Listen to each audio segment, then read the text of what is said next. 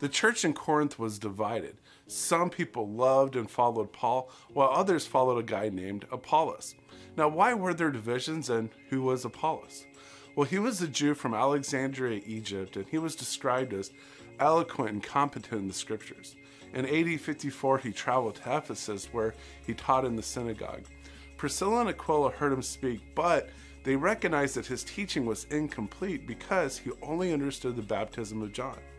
Soon after, he began a preaching ministry and traveled all throughout Achaia and actually ended up in Corinth. It's apparent that he had these natural gifts and was admired by the Corinthians, but that admiration soon turned into division, where some followed Paul and others followed Apollos. So Paul deals with this right here in 1 Corinthians.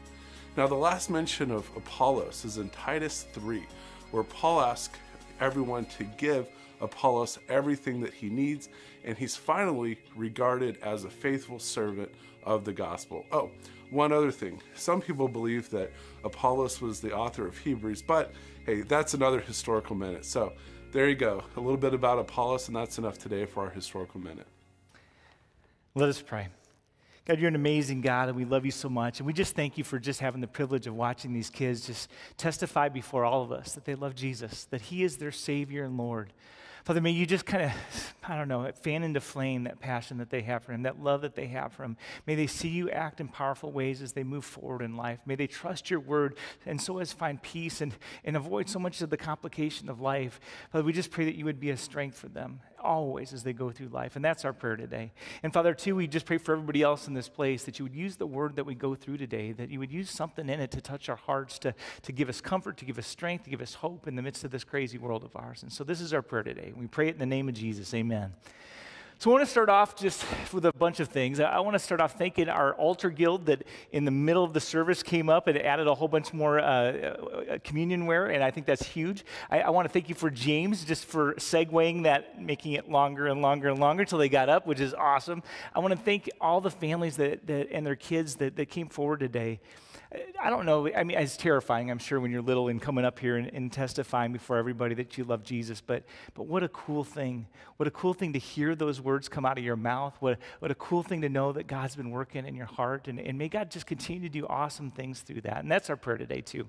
So if this is your first time here in a while, we're actually in 1 Corinthians, and this is kind of a Bible study type of service, and so we're just kind of going through the book of 1 Corinthians. We find ourselves in chapter 3. Oh, and the last thing, did I say this yet? Happy Mother's Day? Did I start with that? Happy Mother's Day, everybody. And from the bottom of my heart, in fact, if we could clap for all the moms.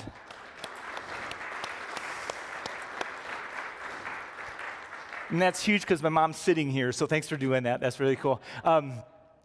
Anyway, we're in 1 Corinthians chapter 3 today, and Paul's beginning a conversation on divisions in the church. And so I'm going to begin there, and then I'm going to kind of segue because I think it has a lot of application for today.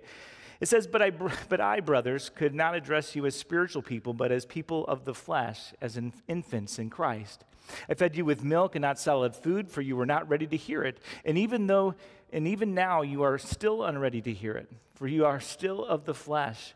For while there is jealousy and strife among you, are you not of the flesh and behaving only in a human way? For when one says, I follow Paul, and another, I follow Apollos, are you not being merely human? See, much of chapters 1, 2, and even into 3, Paul's just talking about there's just huge division in this church of 1 Corinthians, or in Corinth. They're a mess. There's pastoral division in terms of they're following Paul or they're following Apollos. Some are even following Peter still. Some people are just so mature they say, no, I just follow Christ. But there's just like this huge division in the church, and so divisive was it. It wasn't just like they were calling up before church to see who's preaching. They were just divided. They didn't even want to hear the other people. They had somehow lost focus of the God who loves them. They had somehow lost focus of the purpose of gathering together, and they had gotten consumed with everything else. And so one of the biggest principles I just want to give you guys, especially the confirmands, is what Paul's talking about for these first 3 chapters is really something called the centrality of Christ. You got to keep the main thing as you go through life. There's got to be a pecking order in your life of things that you love the most. And God and Paul are just saying, it's got to be God.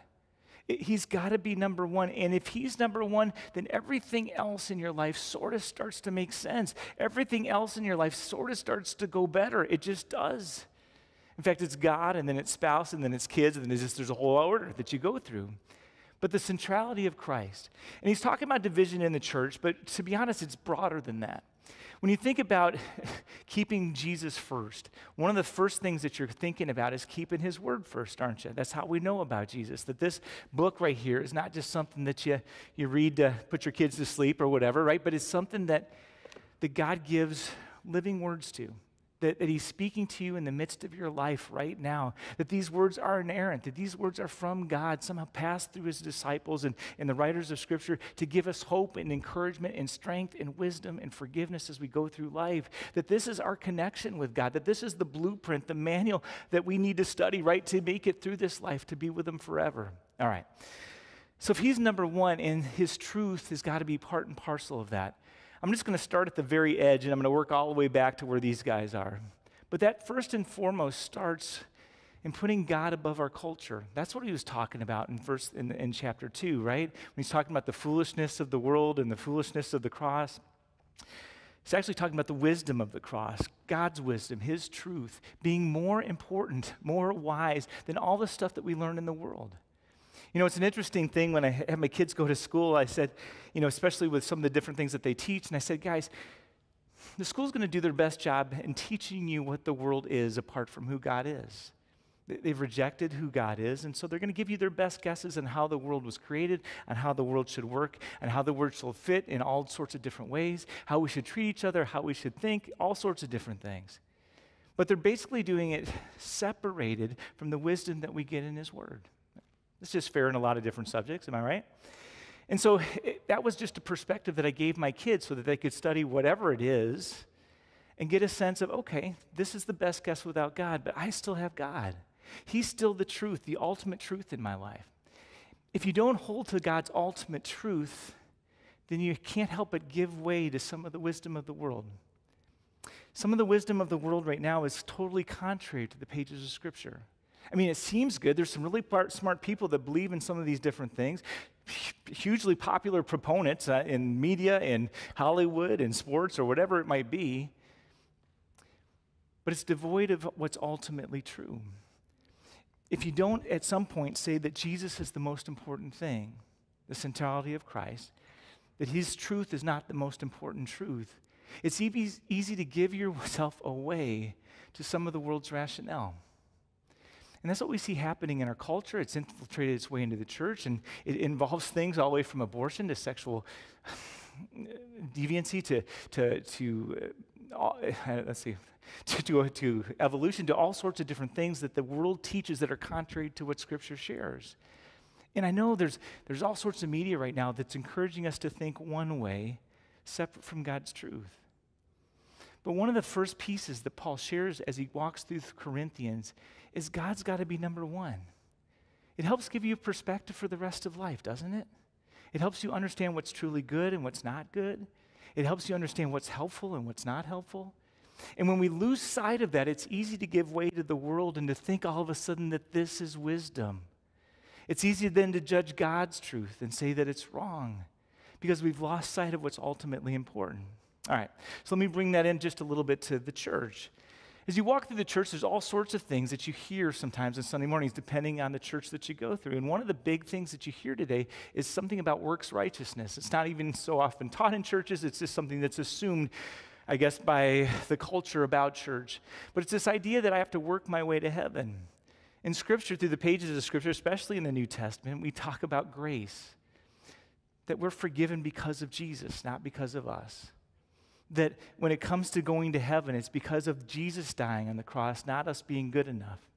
I have a buddy, and I keep sharing this story, but it's going to be new for some of you, but he came to faith later in life, and he came back to some friends that were Christian before, but he hadn't seen them in a while, and we said, hey, I'm going to church now. And they said, awesome, so you're going to be in heaven. And he goes, I think I've been good enough.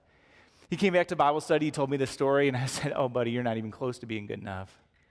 But Jesus was, right? It's Jesus that was good enough. It's Jesus that makes us perfect. It's our faith in Jesus that gives us entrance into heaven. It's by grace through faith. But when we lose sight of that, we can end up trying to work our way through life thinking that we have to be good enough. It's totally unattainable. And it leads to kind of a hopeless feeling as you're going through life, trying to think that you could measure up to God's unattainable stuff. Jesus says, I forgive you and I love you. Again, the only way we keep to this is by holding to God's truth above stuff that we hear or read on the internet. I'm going to bring it even closer. There was a church that had an amazing growth spurt for a little bit of a time. They were able to save all sorts of money so that they could put new carpet down in their sanctuary. They were so stoked. They couldn't believe it. God has been so good. He had been moving people. People were coming to faith. It was awesome.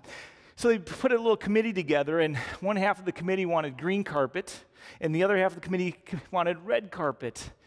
And somehow this division within the building committee, it infiltrated its way into the church until about half the church wanted the green carpet and half the church wanted the red carpet. The story goes on that they couldn't find agreement, that they started vilifying the other side, that they started saying horrible things about the other side, both sides saying these things, that it divided the church because they couldn't find an agreement between red carpet or green carpet. Sometimes in the church even, right? Even if we hold to God's truth, even if there's no variance in our trust in His Word, we can get so consumed on the green carpet or the red carpet that we forget what church is all about, right? We forget what Jesus came to do. You know what church is about? It's about coming and hearing a message that gives you comfort or strength or hope or forgiveness. It's a place to come and remind yourself that you have a God that loves you more than anybody else in this whole world, who cares for you, that pursues you with His love. It's not about the red or green carpet, because who cares what color the carpet is? Whether the blinds are up and down, whether there's seats in the back of the church, whether there's 100 different million things that people get preoccupied or concerned with when they come to church. They start getting so fixated on the thing that they objectify the people and they lose sight of God. Do you see how difficult it is as you go through life to keep the centrality of Christ? To keep things about main things? We've had a political season. This isn't even about God. But we've had a political season that's been so divisive that we've focused on the politics and lost sight of the relationships in our life. We put more value on your opinion about Democrat or Republican than we do on if you're our sister or brother or friend or neighbor or whatever. I've watched people toss away relationships that they've had for 20 years because for some reason that wasn't of more value than this dumb conversation on politics that nobody can win. We lose sight of what's important all the way through life. We get fixated on the non-important things all the way through life. And when we do, Paul says, it causes division. In this first part of chapter 3, he's going through, and so he says, hey guys, when I came to you, I was just giving you milk, right? I mean, basic stuff. I just needed you to know Jesus. I mean, I couldn't get any deeper than that because there's all this other stuff that seemed to be something you would fixate on. I've left now. I've sent letters. I've sent people, and you're still fixated on all the dumb stuff instead of Jesus. You're dividing yourselves, ruining relationships. People are losing faith in Christ because you can't seem to remember that it's about Jesus. Okay, and the reason Jesus matters, right, is because He is the ticket. He is the one that gave forgiveness so that we can be in heaven with Him one day. And that's why we should live with a focus on where we're going to spend our eternity. God says, I came to give you everything, not just salvation so that you can be with me in heaven one day, but to have someone with you walking through life with you, reminding you that I've got you, reminding you that I care about what you're going through, reminding you that I have power to help and to insert myself in different places, reminding you that my ways are some ways that are designed to protect you, not to make your life more miserable, reminding you of what's truly important. You know, so often as we go through life, I think we just forget main things. And so for the confirmants today, I don't want you to ever forget. Because all your family and everybody else here, we forget from time to time. And when we lose focus, our lives become more complicated. When we lose focus, we stop remembering that there's a God who's there for us. And we lose hope, and we lose strength. And we lose this ability to keep on keeping on. We lose the ability to love one another like He's called us to. We fracture relationships. We dispose of things that are important, and on.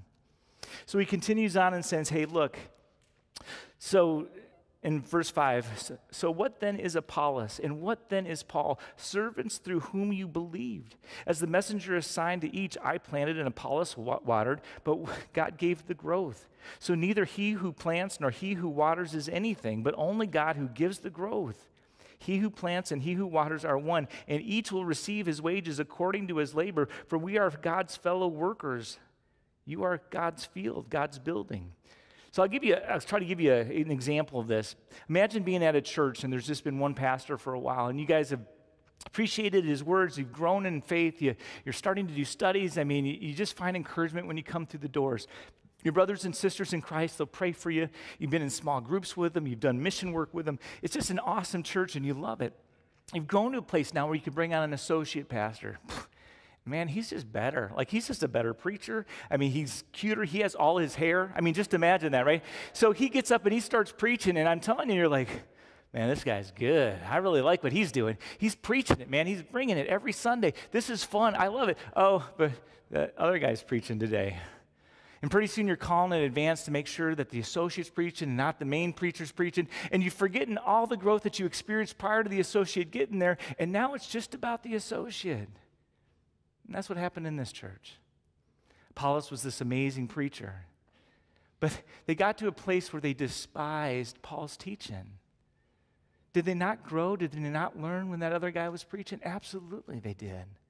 Somehow, even though they had the truth, even though they clung to the things that Scripture said, even though they were in church, even though they were surrounded by brothers and sisters, they got so fixated on who was preaching or who they were listening to that they robbed themselves of everything that Paul was bringing to the table.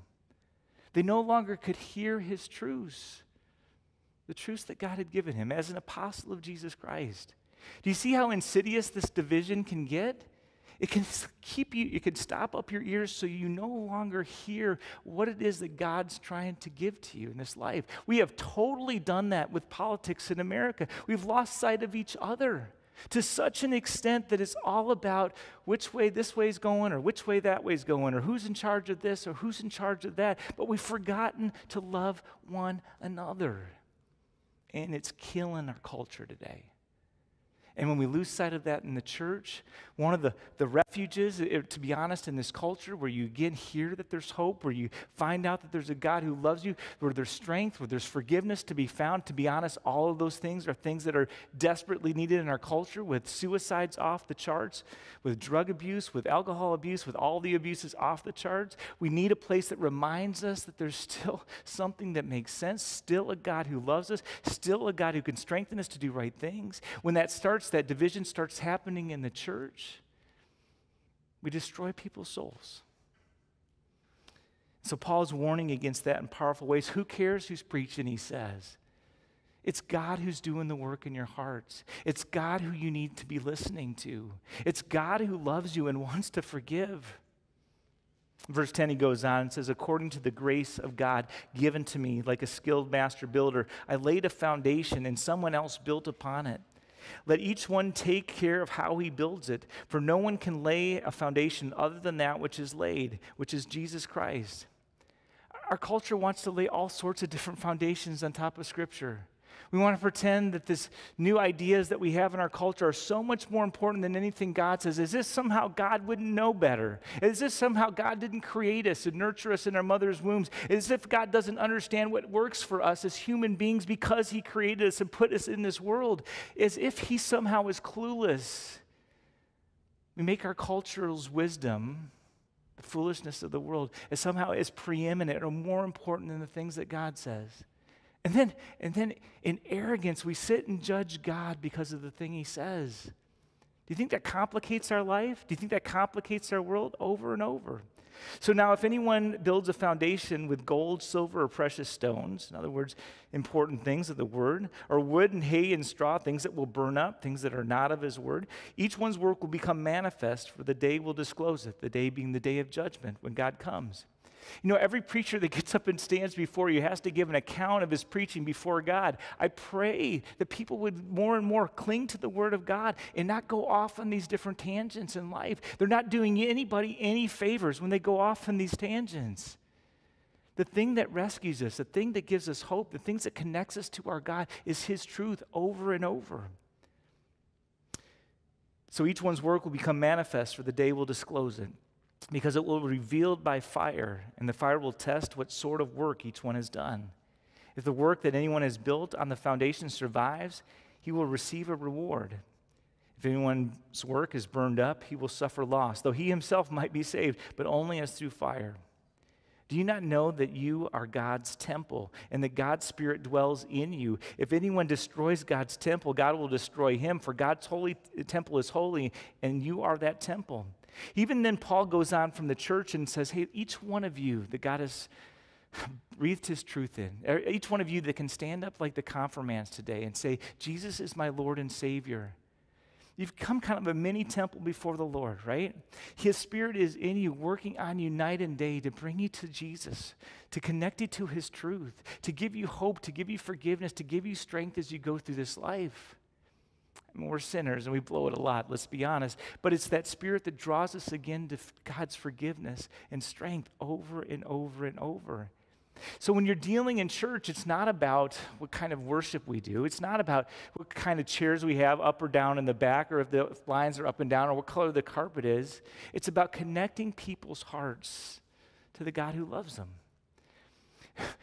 I'll tell you how pastors forget this in massive ways. So I was in Texas, and it was a big conference, right, of all the pastors there, and we're getting ready to do communion. When about a quarter of the pastors decide that they can't possibly commune with their brothers in ministry, the other 3/4, because they do a different kind of worship than they do.